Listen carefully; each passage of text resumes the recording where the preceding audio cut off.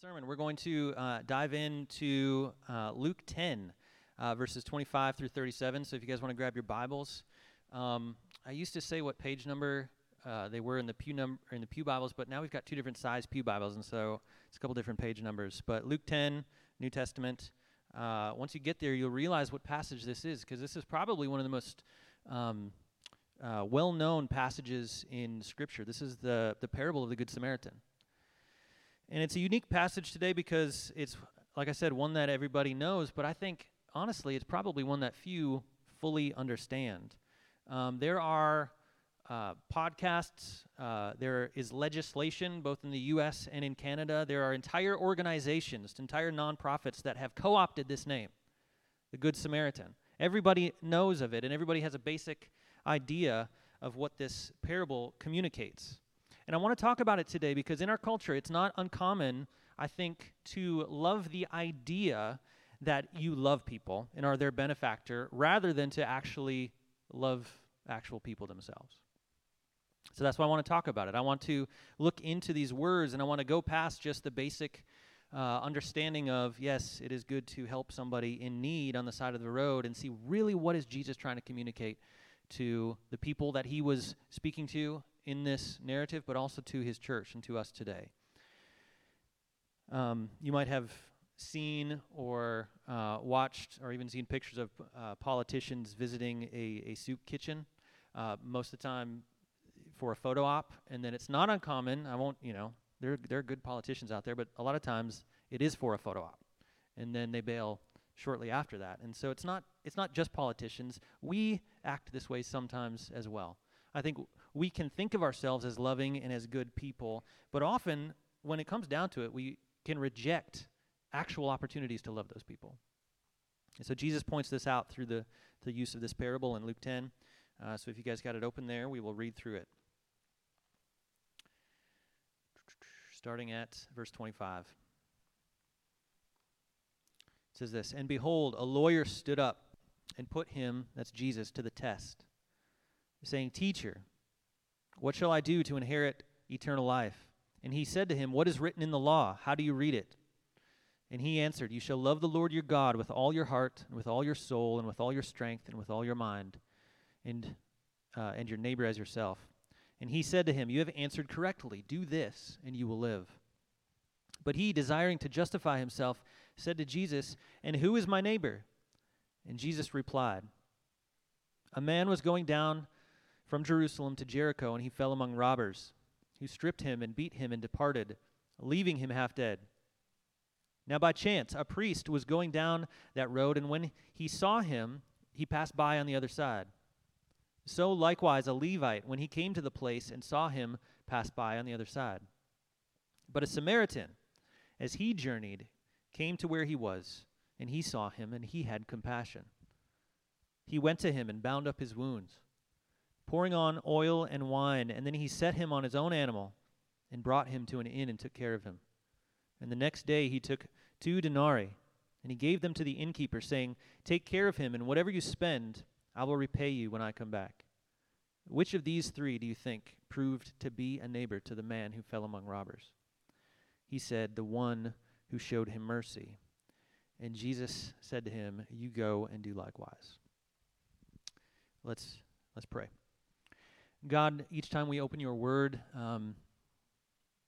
we are struck by its relevance, we are struck by its potency, we are struck by its power, and so I pray that now, as we look into these words of wisdom from you and this call to action, God, that we would be a church that demonstrates the love of Christ, that receives the love of Christ, and then that shows that to others in need. We pray in Christ's name.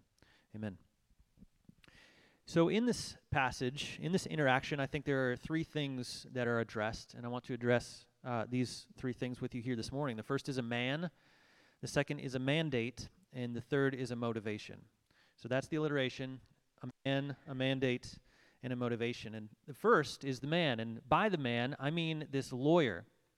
It says that there is a lawyer who stands up to ask Jesus a question. And when we think of lawyer, we have a certain picture in our mind. This is not a civil law expert, but rather this is a religious law expert. So a religious lawyer. He was a religious scholar, a scribe, or a Pharisee.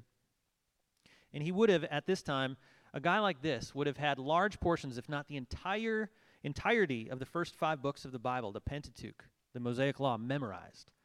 And this isn't just cool stories of battles in Genesis or Joshua or something like that. This is also like Leviticus and Deuteronomy. I mean, this is the law. And so this man would have studied every word of those first 5 books for the entirety of his life.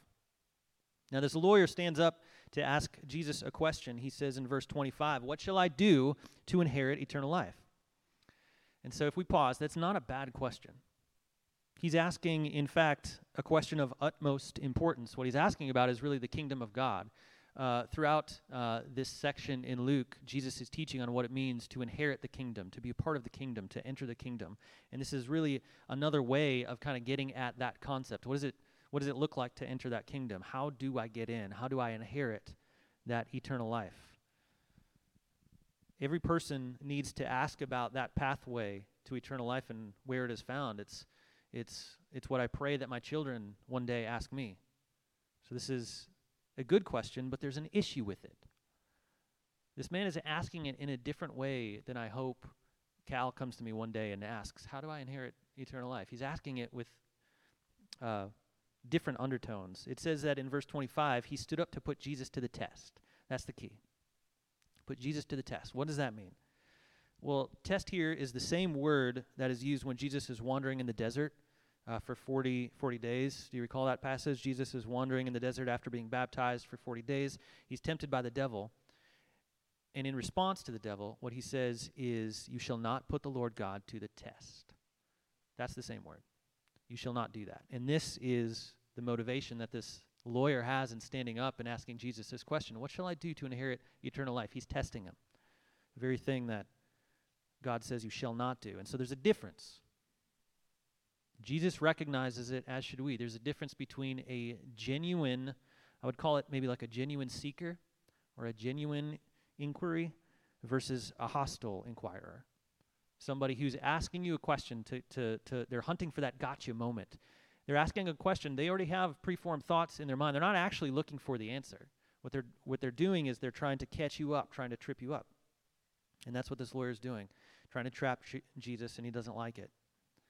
So he's approaching him as an antagonist, in pure intent. He wants to debate. And so this is why Jesus has this unique response. He says in verse 26, "What is written in the law? How do you read it?" And the man answered, "You shall love the Lord your God with all your heart, and with all your soul, and with all your strength, and with all your mind, and love your neighbor as yourself." And Jesus says to him, "You have answered correctly. Do this, and you will live." So what Jesus does is he puts the question back on him. The man comes to Jesus, asks him, "What shall I do to inherit eternal life?" And Jesus goes back and he says, "Well, what does the law say? You're the law expert. This is your area of expertise. This is your domain. I know what you're doing here, so why don't you answer this question?" And the man gives a good answer. In fact, he refers to Deuteronomy 6:5, as well as Jesus' own words. You shall love the Lord your God with everything that you've got. And then on top of that, you shall love your neighbor as yourself. And Jesus says, okay, do that. He's about to show the man that he is going to fall short of these commands. Elsewhere in Scripture, it says all the law and the prophets are summed up in this: you shall love the Lord your God with everything that you have, and then you shall love your neighbor as yourself. All the law and the prophets are kind of summed up and wrapped up in that phrase. And what he's trying to do is show this lawyer, you don't have what it takes. You're going to fall short of this. So he knows this man isn't being genuine in that he also doesn't have the motivations that are pure. What the lawyer really wants is to debate. He does not want to have his heart changed. And so while it's within Jesus' power to win the debate, that's not what he's after. He's more concerned with winning souls. And so, young, restless, and reformed, you should listen to this. Not as interested in debate, more interested in winning souls. Abstract truths generally don't become real to someone until they are tied to some sort of sensory experience. Then it becomes real through some form of demonstration. Hence, Jesus' use of parables. This is why Jesus used parables so much. He's after our hearts, not to win a debate. And this should be our motivation when we are talking to people as well. I'm all for apologetics and that kind of stuff, but we are not to go out into the world and to prove people wrong, to show them how wrong they are. We're to win their souls and welcome them into a family. That's an extremely different approach. So by telling this man to simply go fulfill the law in its entirety, he's drawing out of the man's heart what's really there. That's what he's going for. And so in verse 29, the lawyer's heart is exposed. This is what he says. But he, desiring to justify himself, said to Jesus, "Who is my neighbor?" Now the man's heart becomes clear. Now his cards are on the table. His paradigm of salvation is exposed. He already has a belief about what it takes to inherit eternal life. He already has a method and an approach to God, and it is to white-knuckle it, to do it himself, to justify himself. That was his desire all along. So we get this picture of the lawyer and Jesus, self-righteousness versus the righteousness of Christ, or self-justification versus a free gift of grace, or limited, obligatory love versus the boundless and relentless love of God. This is the picture we have of this man and Jesus having this dialogue. And this is why the gospel is so radical to our ears. We, in our fallen nature, we are so prone to want to do it ourselves. From the beginning in the garden till now, we are whispered this lie that God is not needed. He's not needed. Everything in life is gained through hard work and commitment, so why should the spiritual life be any different? This lawyer and many of us today operate, even though we know what is true, we operate as if becoming right with God hinges upon our efforts, that our effort leads to justification, and that somehow God doesn't factor into that equation at all. He's maybe like a cosmic spectator who applauds when we succeed or condemns us when we fail, but he's really just watching. He doesn't play a part in our own justification or sanctification. We desire to justify ourselves, and that was the approach of this man. So what happens when we take that approach is that we inevitably, this is what has to happen, that we have to look for ways to lower the standard, to lower the bar, to keep justification within our reach. And so a way to do that is to then kind of explain away or to make excuses for our unwillingness or our inability to listen to God's words and to really follow the path that he has outlined for us. Indeed, to justify our actions or our behaviors. That's the only way to lower the standard. This man does that when he asks, well, who is my neighbor? Surely you can't mean everybody. You can't mean pagans. You can't mean tyrants. You can't mean murderers. If you do, that's a standard that's way too far out of my reach. So let's put limitations around that. And apart from an understanding of the gospel, this is the only strategy. One way the Pharisees used to try and do this, to kind of redefine this idea of loving your neighbor, is they would go back to a passage in Leviticus 19, verses 18, and they would try and reinterpret it. So this is what that passage says. I think it'll be up there. It says, "You shall not take vengeance or bear a grudge against the sons of your own people, but you shall love your neighbor as yourself. I am the Lord." And what they had done is they had taken this passage and they were interpreting the latter phrase, love your neighbor as yourself, in light of the former phrase, sons of your own people, effectively lowering the standard. And that gave them an excuse for racism and for prejudice. So what they were doing is they were taking the more narrow category, sons of your own people, and they were putting that on top as the umbrella that everything else had to fall under. So loving your neighbor had to mean only within the sons of your own people, rather than the other way around. What this passage really means is you should love everybody. And if you should love everybody, if you should love your neighbor, well, then certainly you should love the sons of your own people.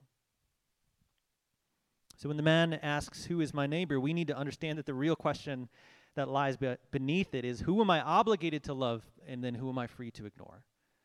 Who do I have to love just to make sure that I'm justified, just to make sure that I'm safe? And then who am I free just to kind of take steps back from and avoid? Oh, we have this heart posture all the time. I do, at least. I know that we want limitations on who we love. It's easy to love our friends and our family, but what about other people? What about people that disagree with us? What about people that are difficult? What about people that drain us or eat up our time? We want limitations on when. So we might be okay helping when it doesn't inconvenience us, or showing love to someone when it doesn't inconvenience us, but that's almost never true. The older I get, the more I realize it's all inconvenient. Every time I love someone, it's never convenient to take care of my kids when they have an accident on the floor. That's never convenient. But it's something you do out of love. It's something I do because I care for them. And then we want limitations on how much. The biggest excuse that I find myself giving is I just can't afford it. You know, I've given this much time or effort or money or whatever it might be, and that's as much. You know, I just can't afford more than that. But then I will use that to justify avoiding or kind of averting my eyes from certain things that I know might be difficult to deal with. And so Jesus he's Jesus, right? He's God. He's perceiving all of this in the man. And the way that he answers this man is with a parable. And this parable is one that ends with a mandate for the man and for you and I. And so this is point 2. In verse 30, Jesus replied, "A man was going down from Jerusalem," and almost certainly this man was a Jew, given the audience that he was speaking to and the fact that he was speaking to a Jewish lawyer. "A man was going down from Jerusalem to Jericho, and he fell among robbers who stripped him and beat him and departed, leaving him half dead." I want to talk about the Jericho Road just for a second. I think there's actually going to be a picture. Trevor, do we have that? Lance never does this, but I had a picture of it. I wanted to show you kind of what this place was like. It's a real place. Jericho, like Jerusalem, Jericho, real places. There's a road between them. And so it wasn't that Jesus was just making this up. And when I was in seminary, I took a parables class Tuesday nights from 6 to 9 p.m. by a guy named Dr. Kistemacher. He was a sweet old man who had been studying the parables his entire life, and he was very big on the setting. He was very big on, you need to know the setting of a parable to really kind of understand what Jesus was communicating here. And so this is following in the ways that he taught. But that Jericho Road was a 17-mile stretch that wound through rocky terrain. And it started in Jerusalem, ended at Jericho with a 3,300-foot elevation change. And so that, to us living in Florida, the flattest state in the nation, makes almost zero sense unless you have any hiking experience or you've been out west or to the Appalachians at all. But last night, Allie and I just randomly happened to, she was folding laundry and I was working on the sermon. We had a documentary on some rock climbers that climbed El Capitan. And so has anybody been to Yosemite and seen that?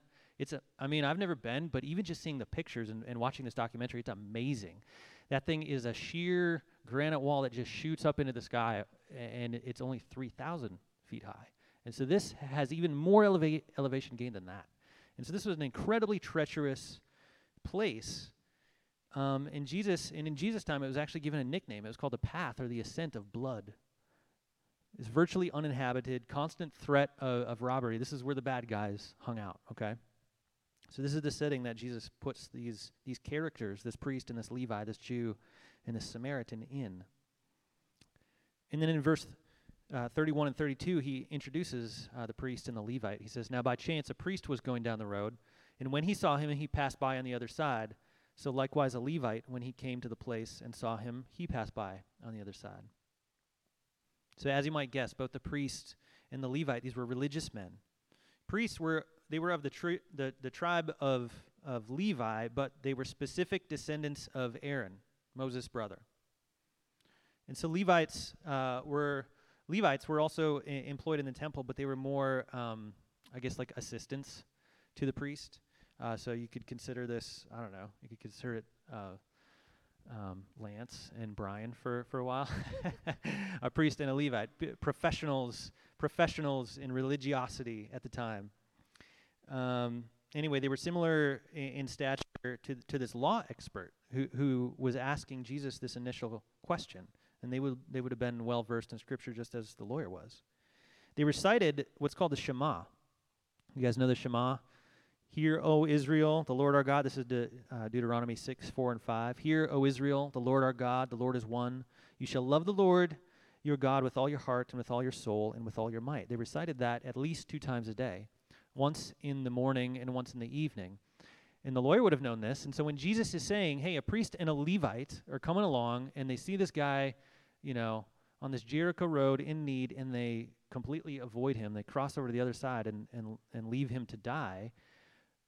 What's happening here? It's praise of God. Love the Lord your God with everything that you've got in the morning. Love the Lord with everything you've got at night. And then sandwiched in between that is this cruel neglect of an image bearer of God lying in need on the side of the road. It's this stark contrast, this cruel irony. Finally, and last in the parable, along comes this Samaritan in 33 through 35. But a Samaritan, as he journeyed, came to where he was, and when he saw him, he had compassion. He went to him, and he bound up his wounds, pouring on oil and wine, and then he set him on his own animal, and brought him to an inn, and took care of him. And the next day he took out 2 denarii, and he gave them to the innkeeper, saying, take care of him, and whatever you spend, I'll repay you when I come back. Commentator Kent Hughes says this about the tension between Judea and Samaria, Jews and Samaritans. It says the hatred between these 2 groups went back over 400 years and centered around racial purity. Because while the Jews had kept their purity during the Babylonian captivity, that meant that they only married other Jews, the Samaritans had lost theirs by intermarrying with the Assyrian invaders. In the Jews' eyes, the Samaritans were compromising mongrels. The rabbis had been preaching, let no man eat the bread of the Samaritans, for he who eats their bread is he who eats swine's flesh. And if you know anything about Old Temple, Jerusalem, that was a bad thing. You do not eat pork. So the ultimate insult came in the arsenic-laced Jewish prayer that concluded, and do not remember the Samaritans in the resurrection. Add to this the fact that in Jesus' day, Jewish travelers had been murdered in Samaria, and that some Samaritans had defiled the temple with human bones, and you can begin to imagine the shock of Jesus introducing a Samaritan, not as the villain, but as the hero. And here's the irony, that a man that is traditionally this enemy of the Jews, who supposedly walked away from the Lord and compromised himself, he's the one who demonstrates Christ-like love when the 2 servants of the Lord's temple, who are supposed to be professionals at stuff like this, they turn their backs on him. And so we ask, what about the Samaritans' limitations? Remember we talked about we oftentimes find ourselves wanting to justify not helping because of something, some limitation that we put on who we should love or how much time we have or how much effort we can give. The Samaritan evidently didn't have any. He helped a Jew, traditional enemy to the Samaritans, when he helped on the Jericho road, which wasn't just traveled for fun. So this man wasn't just out, he didn't have like a bunch of free time in his day. He would have only been traveling on this road if he had a very specific purpose, a very specific place to get, and this was the only way to get there. He had to go through it. But he stopped. He spent time on the man. He put himself in harm's way. He extended a great deal of effort to provide help. And then there was no limit on how much either that he would give. It says that he gave wine, oil, medical care, money. He even gave an IOU. He said, I'll do whatever he needs, and I'll pay you more when I come back this way. He saw it through to the end. So he was willing to give this compassionate, costly care to the man. He doesn't just give him a little something to get him off his back and to move on and to clear his conscience, which is oftentimes, what I find myself doing. His motivation is other-centered, not self-centered. And what he's showing is that neighborly love knows no boundaries. That's what the Samaritan demonstrates. So at the end of all this, Jesus ends with a variation of the man's question. Did you notice this? In verse 36 and 37. Jesus asked him a question, but it's not the same as what the lawyer asked him at the beginning. The lawyer, remember, asked him, "Who is my neighbor?" And Jesus asks him this, "Which of these three do you think proved to be a neighbor to the man who fell among robbers?" And he said, "The one who showed him mercy." And Jesus said to him, "You go and do likewise." See, all through this story, we expect this question coming through the end. As we're reading it, as we're listening to it, we're expecting Jesus to ask this question. So was the man who fell among robbers, was he a neighbor or not? But that's not what Jesus asks. Rather, he says, who proved to be a neighbor? The identity of the man on the side of the road isn't even mentioned. Well, how come? That's because in this issue of whether he is to be loved or not, his identity doesn't matter. The problem is not with the neighbors. We should not call into question the character of the man in need. What's called into question is the heart of the lawyer. There's a problem with the lawyer. And that's what Jesus is pointing out. It's his character that is being judged, not the man's on the side of the road. And we have this tendency to want to hold up a magnifying glass when we're trying to budget our time or whatever it is to try and figure out how much can we actually love people. We have this tendency to hold up a magnifying glass to find out who's worthy of it, to identify, well, who's my neighbor and who's not. You know, should we really give this person this thing? Should we really not? But when we do that, what God is trying to show us is that actually what's happening is that magnifying glass is turned back on our own heart before the Lord. That's what he is concerned with. Remember, he's concerned with winning souls, and not just theirs, ours. He wants us to be transformed. He wants you to be transformed. We get this backwards all the time. We want to judge other people's character, and we want to ask if we have to love certain categories of people, usually difficult people or people that see the world differently than us. But in the matter of showing them love, those categories don't matter because you've never met a non-neighbor in your life. And frankly, that's what this is teaching us.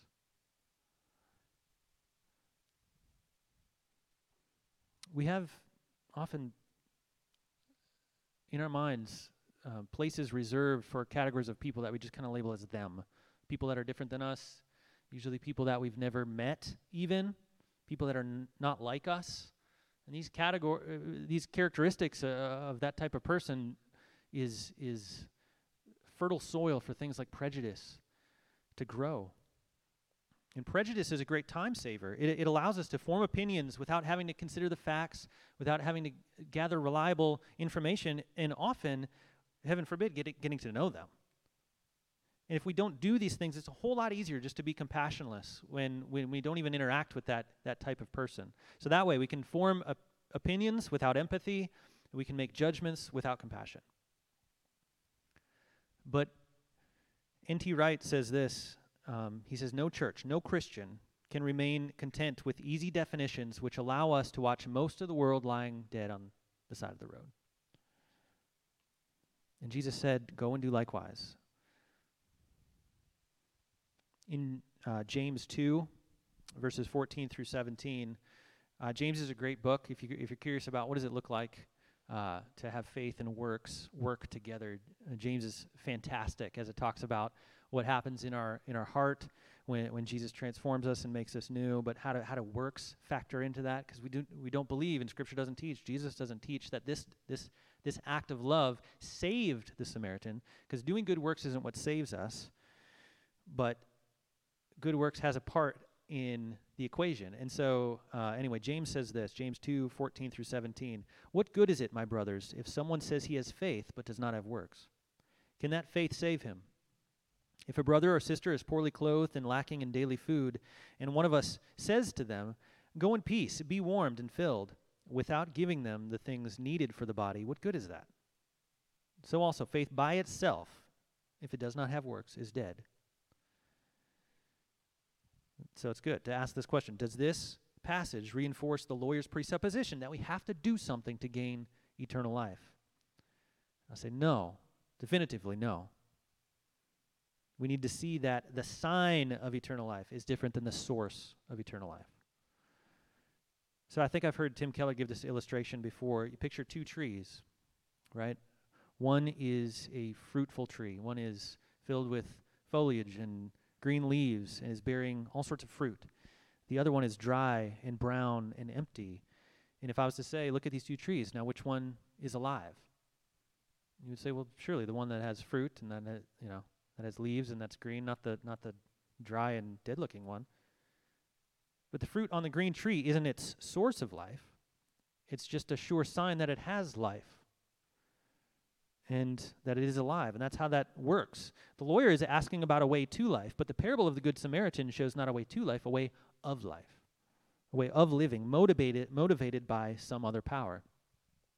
And so this is the third point. What is the motivation? What is that other power? How do we love people in this self-sacrificial way?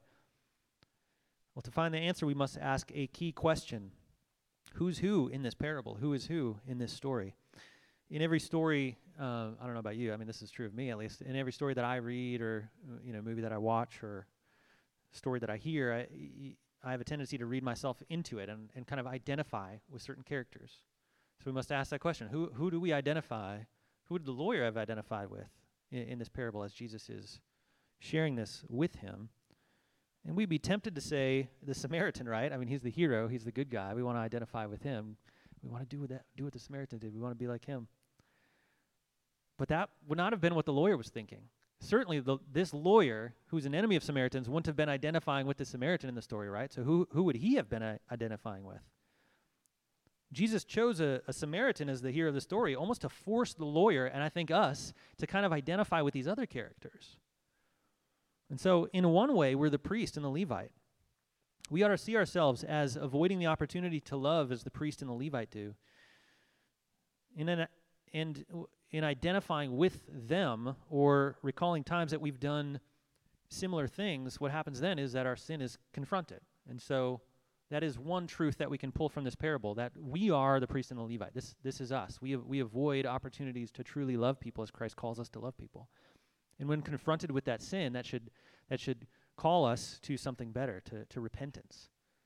But when that happens, when we see our sin, and when we're really confronted with the depths of depravity in our own hearts, then what happens? Then suddenly we start to identify with the man on the side of the road.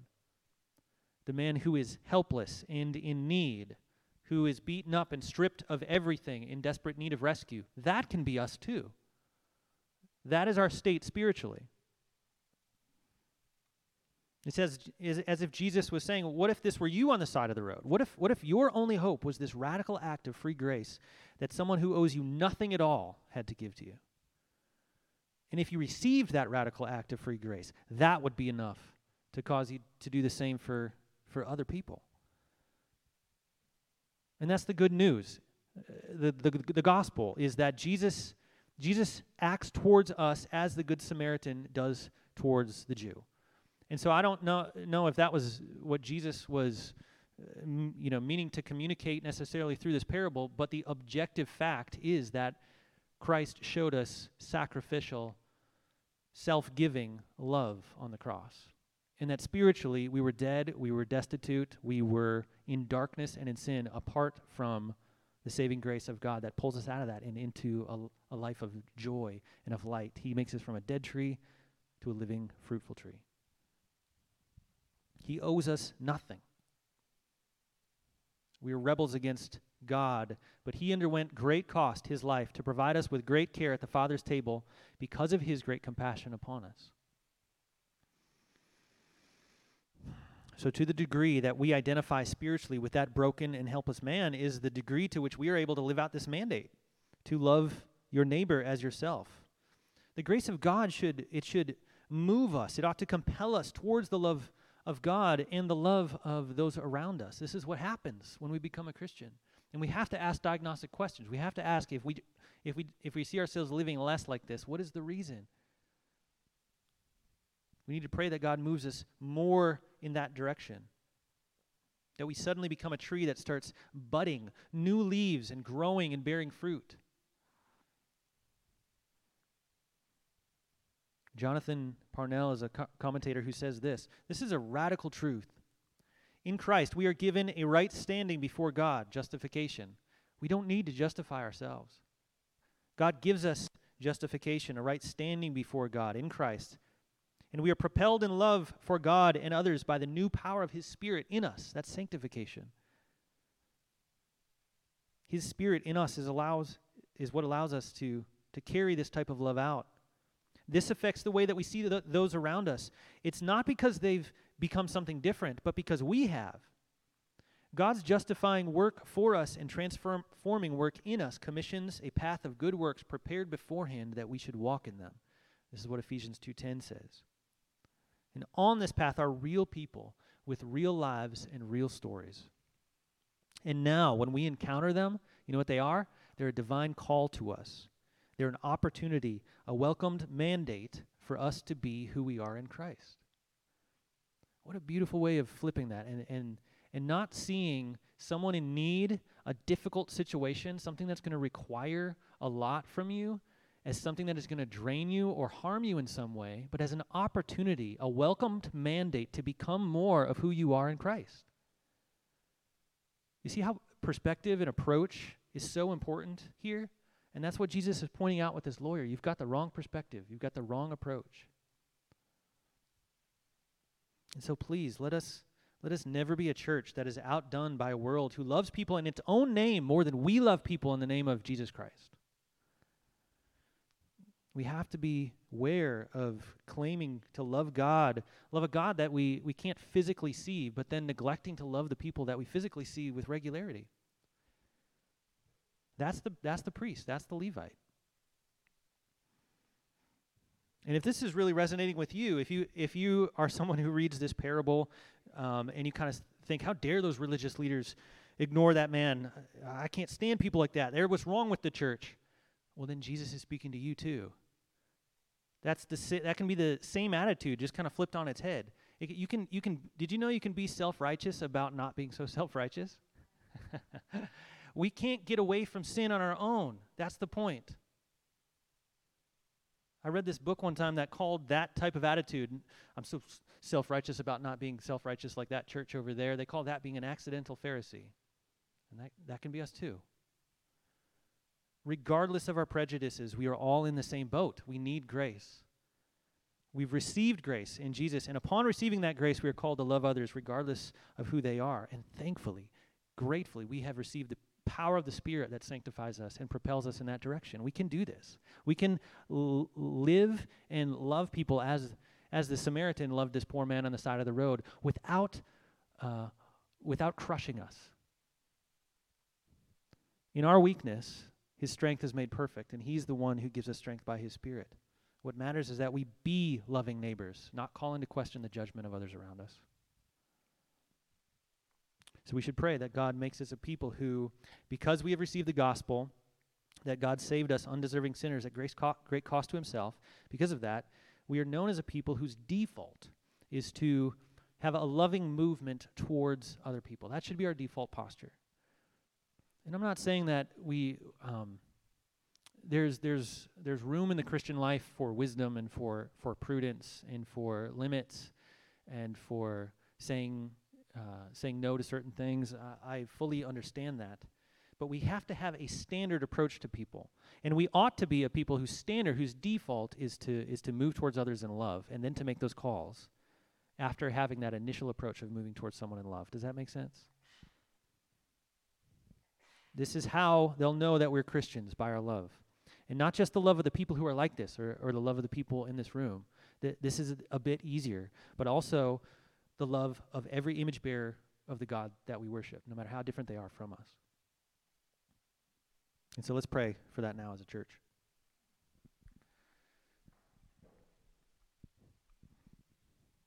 God, your word is always relevant. It is always sharp. It is always guiding. It is always illumining in our hearts areas where we need to change, but also the joy that awaits us when we follow you and walk in your presence, God. And so you have been clear with your church about many things, this being one of them, that you love us and that we are to love other people, God. I pray that you would make us more like Jesus in this aspect.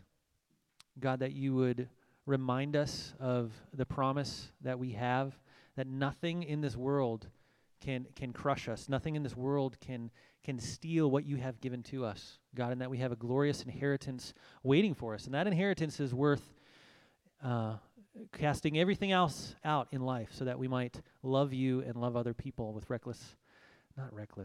but with relentless passion, God. You have shown us that this is the way of joy and the way of life, and so may we walk in it as your people, we pray. In Christ's name, amen.